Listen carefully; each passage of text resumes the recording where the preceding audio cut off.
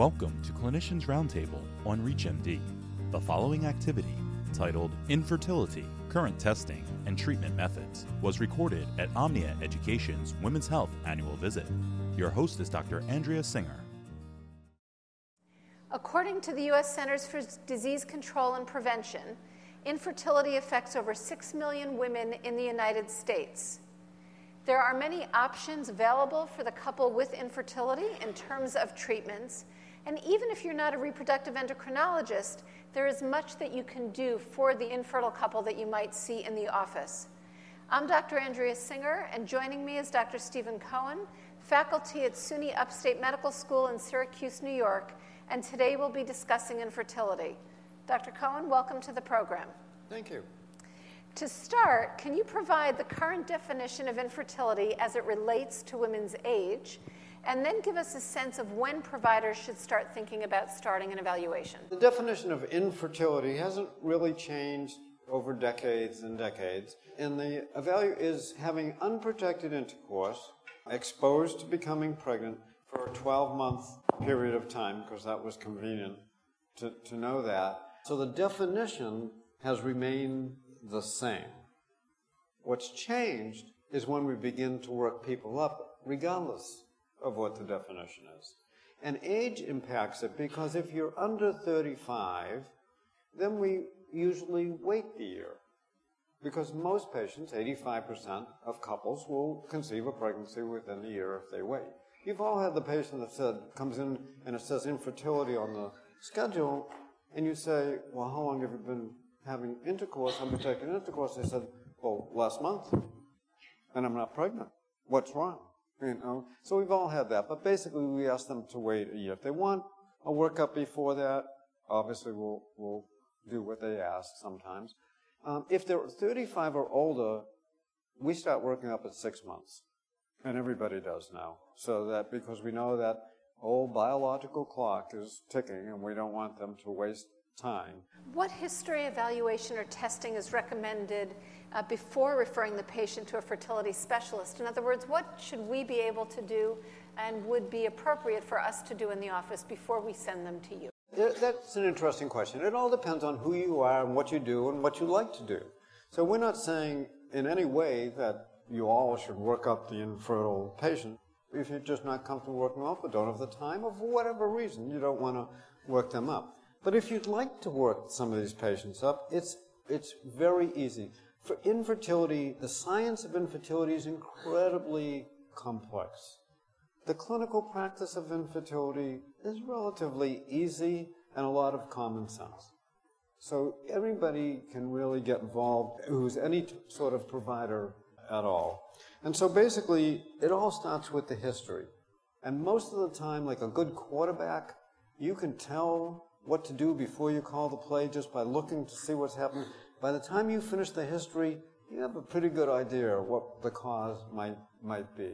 We've gone so far from testing, sometimes we lost the ability to talk to the patient. There was a tombstone down Cape Cod that gave the guy's date of birth and date of death, and underneath it said, see, I told you I was sick. So we need to listen to the patient to hear what they're saying. So we ask them things like, well, how long has this been going on for? How long have you not been able to conceive? Someone who says, geez, I've never used contraception in the last 10 years and I haven't gotten pregnant. Maybe something wrong, okay? But if it's the last 10 minutes, maybe not so much, okay? And then we ask them, have they been pregnant before? Because if they've been pregnant before and nothing dramatic has happened, that's a better history than if I've never been pregnant. You don't know what their fertility status is. We ask them about contraception. We ask them about their coital history. You know, if they have a menstrual period every month, but they have intercourse every year, it could be a problem. Okay, so coital history is important. Medical problems, obviously you all know that. You know, thyroid disease, etc. Previous surgeries, allergy meds, etc.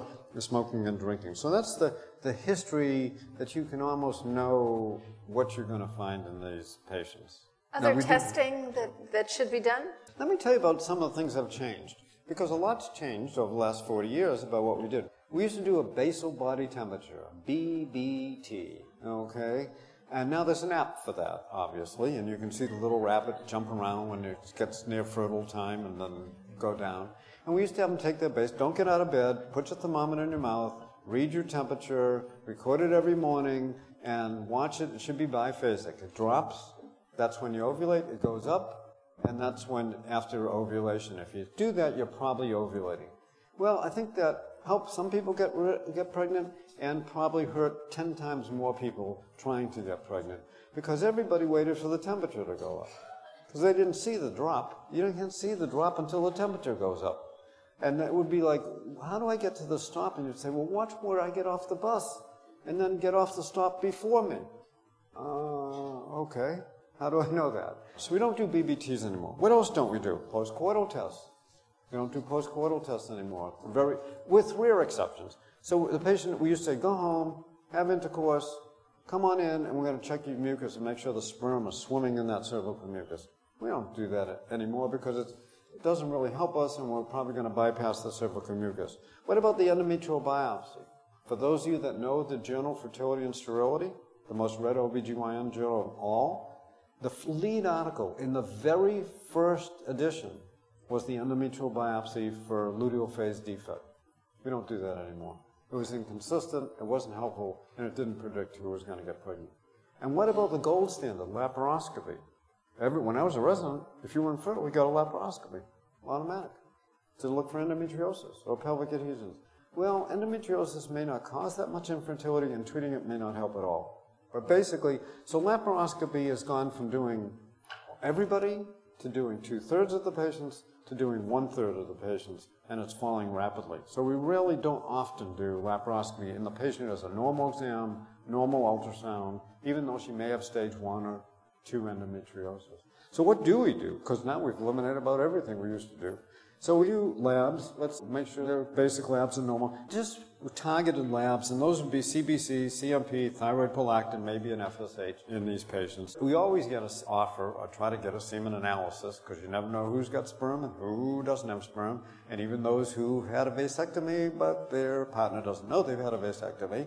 We've seen that on occasion. And we do a histogram, usually on these patients, to make sure they have patent fallopian tubes. And that's basically the first stage you work up. You can do all that in your office, most of that. You can order the semen analysis, get the labs. The rest, we're not doing much anymore. So what therapies and treatments can be offered to the patient that all of us might be able to do before we refer to a reproductive endocrinologist? The first thing you want to do is sort of decide, are they ovulating or aren't they ovulating? Once you know the semen analysis is normal and either you know the tubes are open or not, are they ovulating or aren't they ovulating? If they're not ovulating, you have a period, sometimes it's a month, sometimes it's 4 months, you know she's probably not ovulating. So you want to make that first decision right there.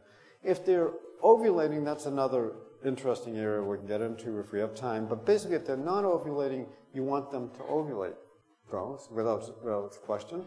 And how do you get them to ovulate? Well, basically, you can use a drug. You can use clomiphene. And basically, it's 50 milligrams. And the package insert will say days 5 through 7 of the menstrual cycle. And you can start them, if they have a period once a year, you can give them some progesterone withdrawal. Start them on days 3 through 7. It says 5 through 9 in the package insert. You have them take it days 5 through 7, 1 tablet a day, 50 milligrams. It's dirt cheap. They almost give it away free. Okay, it's been around for 60 years. And it's incredibly safe, and usually will get them to ovulate. Now, once that happens, they start to ovulate. You can just watch. If you're in an office that doesn't have a lot of facility, doesn't have ultrasound, you can just watch and see if their cycles get to be monthly on that dose. If they do and they don't get pregnant, don't increase the dose. We don't increase the dose because they fail to conceive. We increase the dose if they fail to ovulate. Okay? We usually get an ultrasound day 12 or 13. See if there's a follicle. If there's a follicle, they're probably going to ovulate it. You're looking for an easy ultrasound that every ultrasound tech in the world can do. You want a 2-centimeter follicle, 22 millimeters, somewhere in that range. And so if you're just a private office that doesn't have a lot of facility, isn't treating infertility patients, let them try that for a month or two, even with ultrasound each time you give it. If they don't ovulate, they don't form a follicle, nothing more than a centimeter, then up the dose, double it. Go to 2 tablets, days 3 through 7. Just get them to ovulate and see That's all they need. You could, if you wanted to, depending on your level that you wanted to get into this, have them prepare an intrauterine sperm sample in the lab for you, give it to you, and slide a little catheter into the cervix and place it there at the time of ovulation. So you can do that too. So in the last minute or two, can you talk about perhaps the older patient who's getting concerned because of her age, but she's not ready to become pregnant yet? What options are out there for her in terms of preservation, so to speak? We've come a long way on what we do with the patient whose biological clock is ticking. The American Society of Reproductive Medicine, ASRM, has really made a push for the last 5-6 years on getting the information out there that you can't forestall pregnancy forever because it may not work eventually. Although they've put a lot of money and effort into this, I haven't seen much change. So you get patients who are very knowledgeable and have followed this and are worried that they're not going to get pregnant, and then others who come in and they're like 47 and they say, gee, I think I'd like to get pregnant. And you say, You say, well, your eggs are not going to work too well. Well, what do you mean? I say, well, you're 47. And they say, and probably you see it even more out in California, but I look 25. I have a personal trainer. I have 6-pack abs. And I say, but your eggs, they're 47.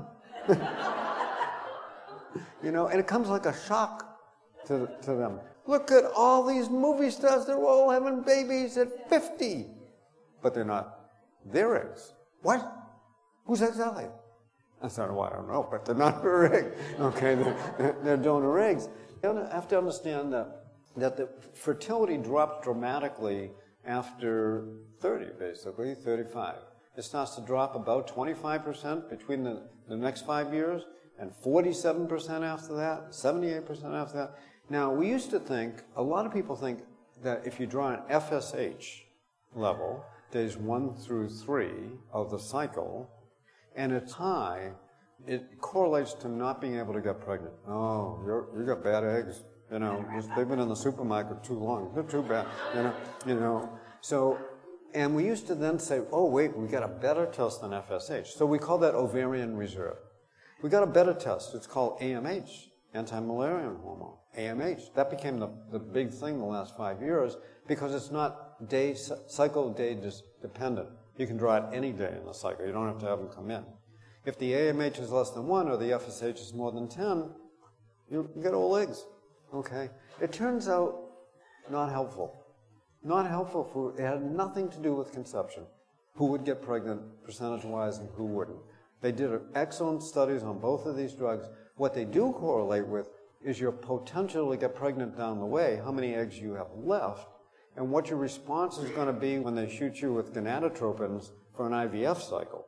You'll have many more eggs if you have good numbers for an IVF cycle, but it has nothing to do with the individual cycle and whether you're going to get pregnant or not. So we don't have a good test of the quality of the egg. We have 2 good tests on the number of eggs you have left, but not on the quality of those eggs. Back to age. We just go on a pattern. This is the age, this is your percentage, this is going down. This is not only getting pregnant, but having a successful baby, so not a miscarriage or termination, and then, of course, avoiding genetic defects in these infants as they age as well, which cause problems. So aging is extremely important, and it refers back to age. With all the fancy tests we have, follicular counts and other things, and again, not time to get into, it goes back to age. It's your age. So lots of interesting thoughts. On that note, I'd like to thank you. Thank you, Dr. Cohen, for joining us today. This has been Clinicians Roundtable on ReachMD, provided in partnership with Omnia Education. Thank you for listening.